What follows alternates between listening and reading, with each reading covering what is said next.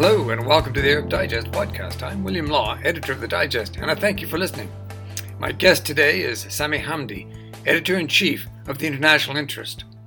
In our conversation today, we'll take a look at the Biden visit to Jeddah as the dust settles. Always a pleasure to have you on our podcast, Sami. Thank you for having me on.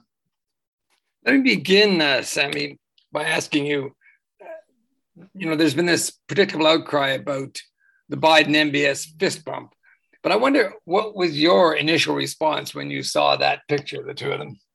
I think my initial response is that Biden did not shake Mohammed bin Salman's hand, that it was a very awkward meeting between the two of them, in which perhaps Mohammed bin Salman, who didn't allow US journalists to be present during the fist bump, apparently US journalists had to remain on the bus and only Saudi journalists were allowed to see it or take photos of it.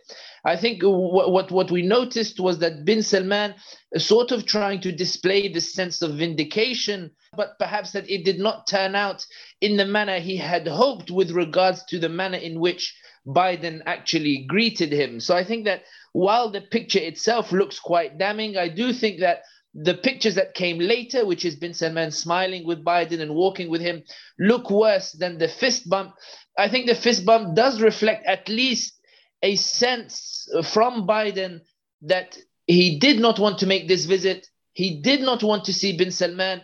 He did not want to make these concessions. He did not want to rehabilitate Mohammed bin Salman, and that he's been forced into doing so. A bit of a fig leaf, then. I think so, and I think that the reality is that while there is this sense of this idea of a spectacular humbling of a US president, I do think that it is very important to note that Biden spent more than 6-7 months pursuing every alternative possible before visiting Mohammed bin Salman, including inviting the Emir of Qatar to Washington to ask for extra gas to supply to Europe, and including sending Antony Blinken to Algeria in a bid to try to get Algeria to pump more gas into Europe in order to ensure that gas prices would not affect the stand he's trying to take against Russia, but also perhaps with that extra gas, there might be some sort of decline in gas prices, or even cause some sort of division within OPEC, through which that might help him to pressure Saudi Arabia. Neither Qatar were willing to abandon the OPEC plus line. Algeria were not willing to do so. Saudi Arabia sent Faisal bin Farhan, the foreign minister, to Algeria soon after Blinken's visit, almost as if sending a message that Algeria cannot be convinced to operate outside of OPEC with regards to gas.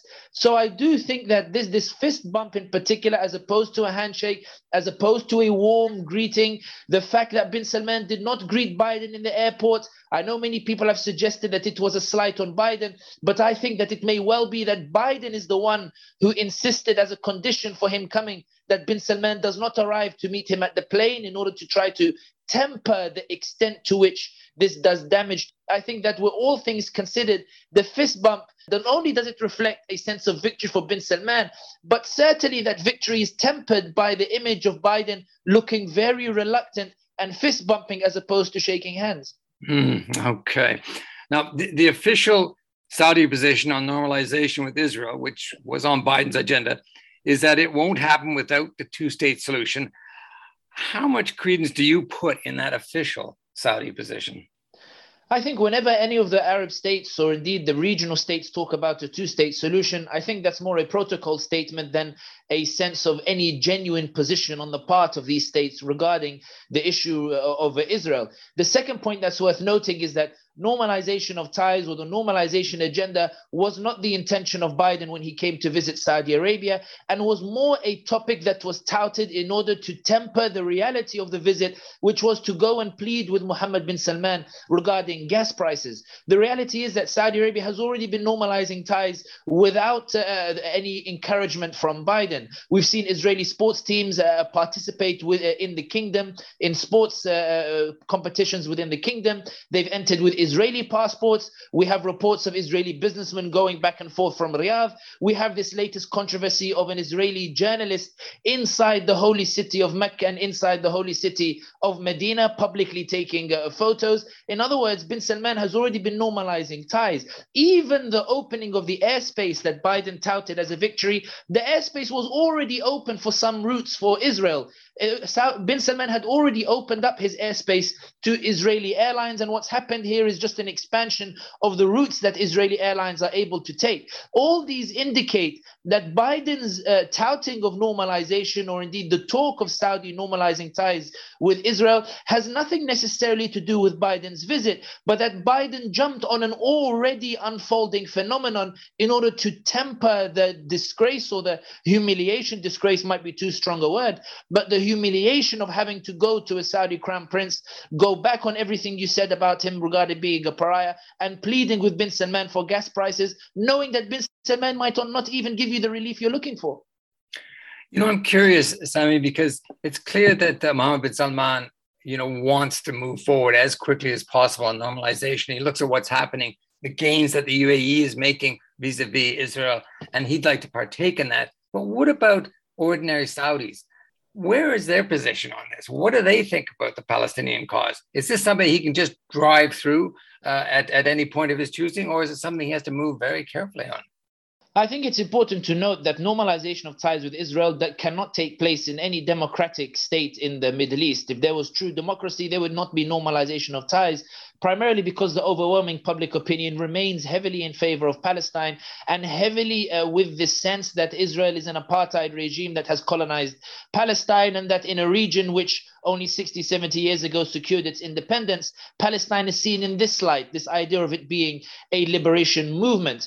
I do think that when it comes to the realities of normalizing ties with Israel, or pursuing normalization of ties, I think that it's generally seen in a more realpolitik or pragmatic sense, building on what the former Qatari Prime Minister Hamad bin Jassim said in 2018, in which he stated, quote, "When Arab states talk to Israel or get close to Israel, it is not because they like the Israelis, it is because they believe that it is the key to the White House and the Congress."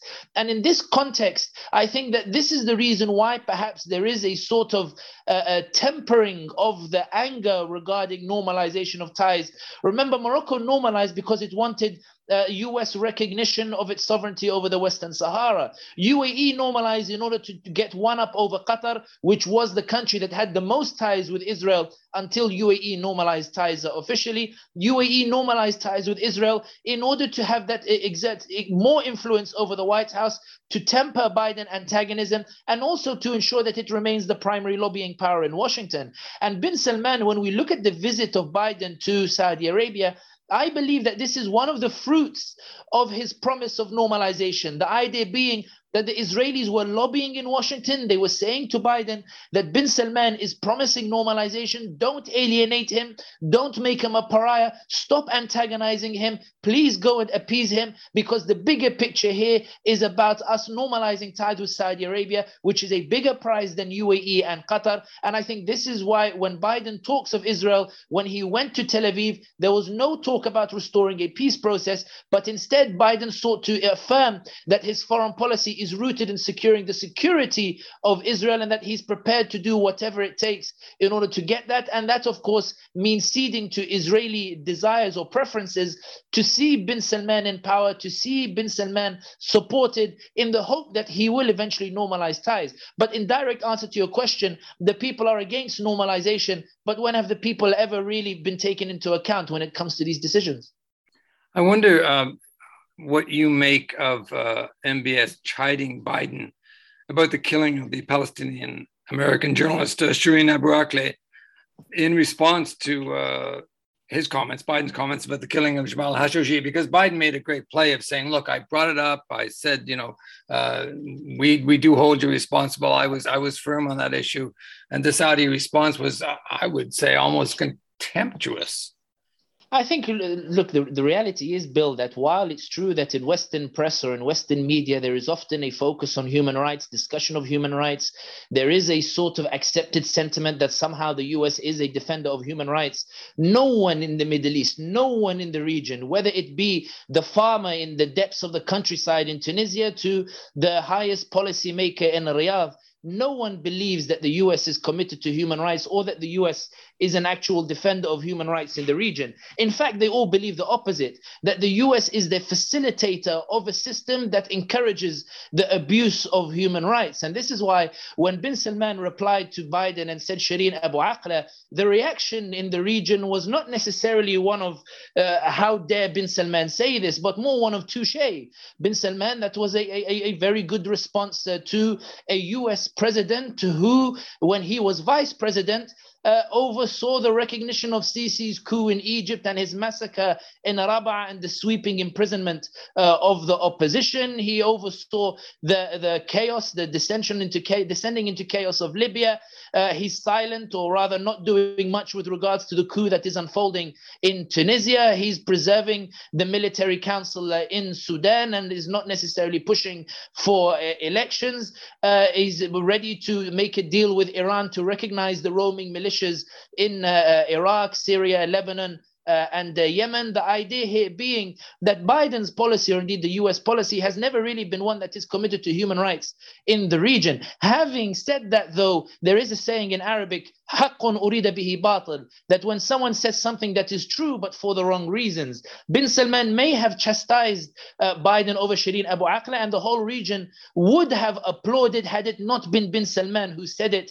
Bin Salman himself, who is one of the most consistent abusers of human rights. But I do think that what bin Salman highlighted, and if we take bin Salman out of the picture, he highlighted the reality that everybody in the region believes, which is that the assertion that Biden or indeed the US is somehow a guarantor of human rights has never been the case, and that when he comes to the region, the visit that he made to the region was more the US removing its makeup and revealing its true face, as opposed to some sort of concession that Biden has made on human rights that have never really been upheld by any US administration in the region. Now, MBS has been courted by Macron, by Johnson, by Erdogan, and now by Joe Biden. Now, how important are these visits by world leaders to Mohammed bin Salman's standing domestically? I think that the reality is that domestically, bin Salman's standing is rooted in the climate of fear that he has created, in which even the slightest amount of dissent means that you disappear into his prisons. I don't think bin Salman is necessarily worried about his standing. I think he's given up on trying to win over the people and is more concerned with establishing an iron grip authority that is tempered somewhat by the more hedonistic reforms that he's introduced with regards to nightclubs and raves and bikini beaches, in which he perhaps seeks to decorate this iron chain that he's established in Saudi Arabia, in which people are able to let their hair down and dance themselves into a hedonistic apathy that allows him to continue to rule unopposed and without any particular dissent. Having said that, I think that bin Salman is less interested in his standing domestically and more interested in his standing internationally. And I think that's what these visits have really augmented or really improved or really helped to repair the idea that for all the talk about isolating bin Salman, Macron found himself needing bin Salman and going to Riyadh to talk to him about Lebanon and to talk to him about potential weapon sales. Boris Johnson felt the need to go to Riyadh to talk to him about oil price. Erdogan, who antagonized him for years and who rivaled Saudi Arabia and threatened to bring down the crown prince with the Khashoggi case, Erdogan found himself going to bin Salman to plead with bin Salman for investments and to ask that bygones be bygones. The idea being that for whatever people may think about human rights, in this current global order, it is pragmatic economic interests that take priority, and that peace and reconciliation is not built necessarily on human rights and justice, but on economic prosperity. And bin Salman remains very relevant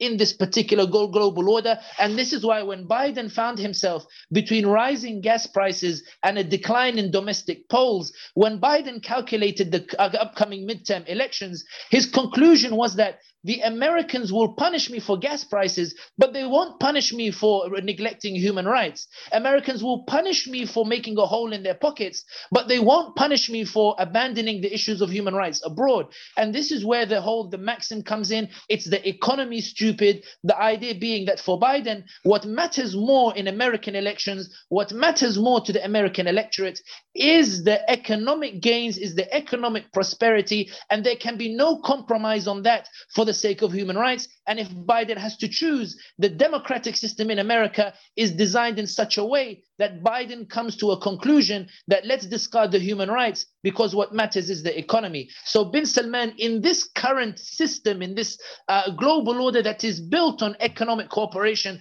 and prosperity as the definition of success, I think that bin Salman remains very valuable, and that's what these visits demonstrate, that bin Salman is a very valuable partner, and whatever he does on the human rights issues, nobody can isolate him, because we need him for economic prosperity. We need him to ensure that we continue to win elections. We need him because he can still impact the pockets of ordinary American citizens and European citizens. So it's better to keep some sort of relation and keep some sort of appeasement in order to ensure that we continue to win these elections and continue to appease the electorate. Well, let me ask you this, Simon, then. Do you think that we will see Mohammed bin Salman in a bit of a world tour soon, showing up in London and Washington and Paris and Ankara? Here I am, I'm back on the world stage, rehabilitated. These leaders have come to me, and now I'm coming to them. I think that one of the things that makes it difficult, or made the difficult visit for Mohammed bin Salman, is that every time US journalists were present at any press conference, or when they were within the vicinity of Biden or bin Salman, they kept shouting Khashoggi, they kept shouting pariah. The headlines were not focused on bin Salman's victory, but rather on the capitulation of Biden and the issue of human rights. And I think investors will be looking at these headlines and wondering to what extent this visit actually is an official rehabilitation of Mohammed bin Salman. Moreover, Biden made it absolutely clear that he had been strong-armed into this visit. While the official statements indicated that he was going to attend the summit of 9 leaders or to discuss regional issues, Biden equally demonstrated through his bid to speak to Qatar, to Algeria, through his attempts to avoid going to visit, Biden demonstrated he had been strong-armed into this visit, suggesting that if times get better for Biden, he will not necessarily continue trying to improve ties with Saudi Arabia. The point here being is that the message that bin Salman wanted to send to investors, that it is now safe to do business here, there are no repercussions, Biden has given me the green light, was undermined by the journalists shouting Khashoggi, by the headlines about him being a pariah, and by the suggestion that Biden had been strong-armed and that Biden remains antagonistic towards the idea of warmer relations with Saudi Arabia. And this is why I think that when it comes to bin Salman and the potential of a world tour, bin Salman did a regional tour to Egypt, Jordan, Turkey, in order to try to highlight his relevance regionally. But I do think that that doesn't necessarily mean that he will get a visit to Washington anytime soon, at least under a Biden administration, given that for Biden, the reality is that he will not feel that he got enough out of his visit to warrant justifying a visit for bin Salman to Washington. Not that bin Salman will necessarily be too concerned about that.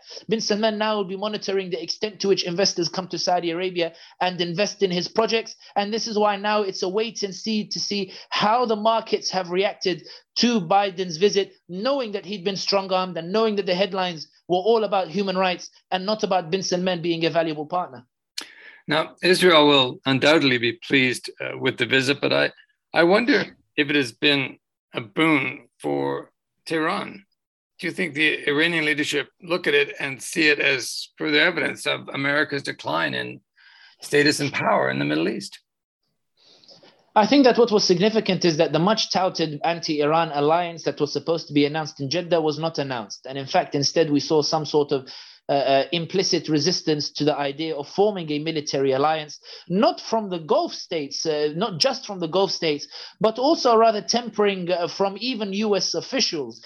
And I think the reason being is that from Iran's perspective, Iran is well aware that Biden is not keen on this anti-Iran alliance, Biden is not keen on this military alliance, and Biden is still keen on this Iran deal. And this is why I think that the point of the anti-Iran alliance, or Biden's agreement to help establish an anti-Iran alliance, had less to do with actually countering Iran and more to do with seizing an opportunity through which to create an official framework through which Arab states could normalize communication, could normalize diplomatic and military ties with Israel. The point is to facilitate normalization, not to go after Iran. And I think this is why the Gulf states became very cool about the idea of an anti-Iran alliance after it became abundantly clear to them that the anti-Iran alliance had nothing to do with containing Iran, and that Biden appeared to be still considering the prospect of an Iran deal and still considering the prospect of continuing negotiations. And we saw the UAE send a delegation soon after to Tehran to continue their own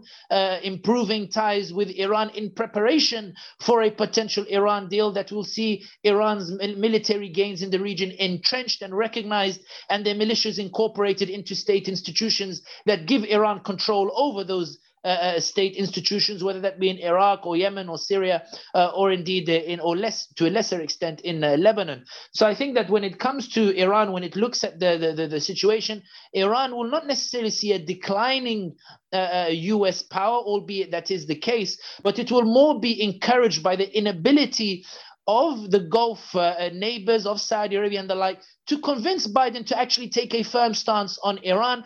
But Iran will look at Israel's inability to convince Biden to take a firm stance on Iran, and Iran will believe that in the midst of this division, its gains are safe, it's continuing to thrive, it's continuing to expand, it continues to have leverage. Saudi is chasing dialogue, UAE is chasing dialogue, Qatar is improving ties, it has good ties with Oman. Iran now is talking to Washington. Europe is very sympathetic to Iran and for an Iran deal. If you're sitting in Tehran, even if the headlines look very doom and gloom, the reality is they all suggest that Iran is the rising power, and that what's happening is that the regional powers are flailing, and they continue to flail despite the talk of an anti-Iran alliance. Well, that's interesting, isn't it? Because, the Israelis don't want the JCPOA renewed. What about the Saudis? I mean, what is Mohammed bin Salman's position on JCPOA? Because are they on side with the Israelis, or do they, as you suggest, want to move towards some sort of a rapprochement with Iran, and perhaps the JCPOA is the road to do that? I think the Saudis are despairing with regards to Washington's approach to Iran. Saudis absolutely do not want to see the JCPOA restored. They do not want to see the Iran deal restored. On this, they are firmly in agreement with Israel. What is happening, however, is that Saudi Arabia appears to be resigned to the fact that it does not have enough leverage to force Washington to abandon the Iran deal. And it is therefore seeking to adapt to what is a very bad situation. And this is why we saw Saudi Arabia try to engage in some sort of dialogue. It's why we saw Saudi Arabia try to woo Muqtada Sadr in Iraq, who won the elections. Saudi Arabia tried to back Muqtada Sadr. Muqtada Sadr was resoundingly defeated by the rest of Iran's allies. And now there's talk of Nouri al-Maliki, the former PM of Iraq, becoming prime minister once more. We saw Saudi Arabia try to woo Assad with the offer of normalization. The US were having none of it, and Assad would not promise to relinquish his ties with Iran. We saw Saudi Arabia, it's still flailing in Lebanon after having abandoned Hariri, and now it's trying to look to the Christian blocs to try to support them in order to push back against Hezbollah. But the Christian blocs have their own ties with France and their own ties with Iran. France and Iran, which tend to cooperate together in Lebanon, or at least always seem to come to some sort of understanding. I think that when Saudi Arabia, Iran, at this moment in time, is desperately trying to adapt to a situation that looks like it's going to get worse as far as Iran is concerned, particularly given that the Biden administration, or indeed the UN, continue to present initiatives on Yemen that seek to entrench the Houthis' gains as opposed to reversing them and reversing the coup that the Houthis embarked on in Yemen. So in terms of the Saudi Arabia, it's not that they want the JCPOA, it's not that they don't have a position on Iran, it's that they believe that they are on the verge of a disastrous situation, and they are scrambling to adapt to it by trying to establish new alliances with regional powers. The Israelis, even though they are against the Iran deal, Benny Gantz and other officials have said that they're willing to accept the Iran deal in exchange for certain conditions. And I think this is what Biden is trying to achieve, trying to establish a new security structure via a new liaison between the Arab states and Israel. The idea being that if they can establish some sort of alliance and normalization of ties, then that can act as a buffer towards Iran. However, I think that such tactics are naive and they don't take into effect that Iran's power is not rooted in money and weapons, but rooted in its ability to resonate with a large section of the region's population that are prepared to fight and commit everything for Iran, as we saw when Hezbollah decided to compromise its soaring reputation with the Sunnis in favor of rescuing the Assad regime. So to put it quite shortly, to put it quite simply, I think the Saudis are in a desperate situation with regards to Iran and scrambling to find a way to adapt, as they still believe Biden wants an Iran deal.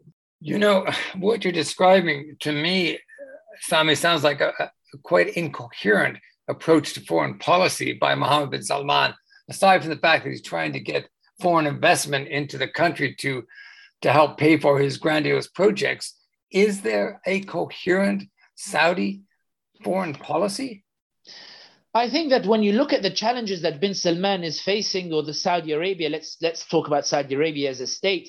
I think the reality is that it is a particularly difficult time for Saudi Arabia. And while if you look at the issues from the problems side, then it does appear incoherent. But bin Salman does appear to be forming a coherent foreign policy in terms of how to address it. And I think that has come about as a result of the shock from the international reaction to the Khashoggi case. What bin Salman has been embarking on now is trying to restore Saudi's role as a regional leader and re-entrenching the ties with neighboring states. So instead of looking to Europe and the US, bin Salman has spent the last 2 years really re-entrenching his ties with the likes of Oman, with the likes of Kuwait, with the likes of Qatar, with whom he has booming ties now, which are improving rapidly. The idea being that if I'm a pariah abroad, let me at least establish strong ties domestically. And that has enabled him to have some sort of independence with regards to his dependency on the UAE. The idea being now that he's able to talk to Qatar independently of the UAE. He talks to Oman independently of the UAE.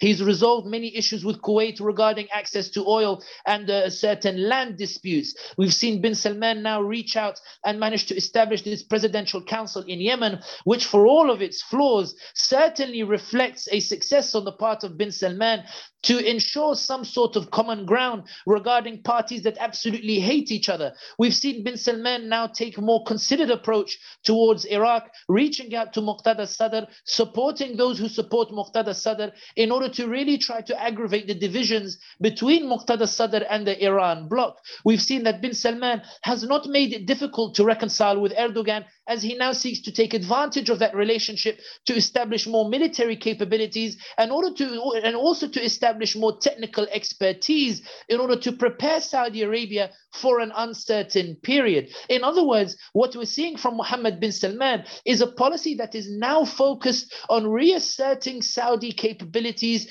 close to home regionally, focusing on what he can achieve as opposed to what he can't achieve. And the reality is, and while it deeply disappoints me to say this and hurts me to say this, and I may wash my mouth with soap a million times after saying this, the reality is that bin Salman is displaying statesman-like politics. He's displaying an increasing understanding of statecraft in taking advantage of opportunities as they appear and turning a blind eye to areas where he cannot achieve anything. And I think that when you look at Saudi's relations today with neighboring countries, they are much stronger. There's much more economic development. There's much more exchange of expertise. There's much more exchange of information. And I think that Saudi Arabia today is stronger than it has been since Mohammed bin Salman came to power. Saudi Arabia, in terms of foreign policy, is pursuing something that is far more measured than we've seen in recent times.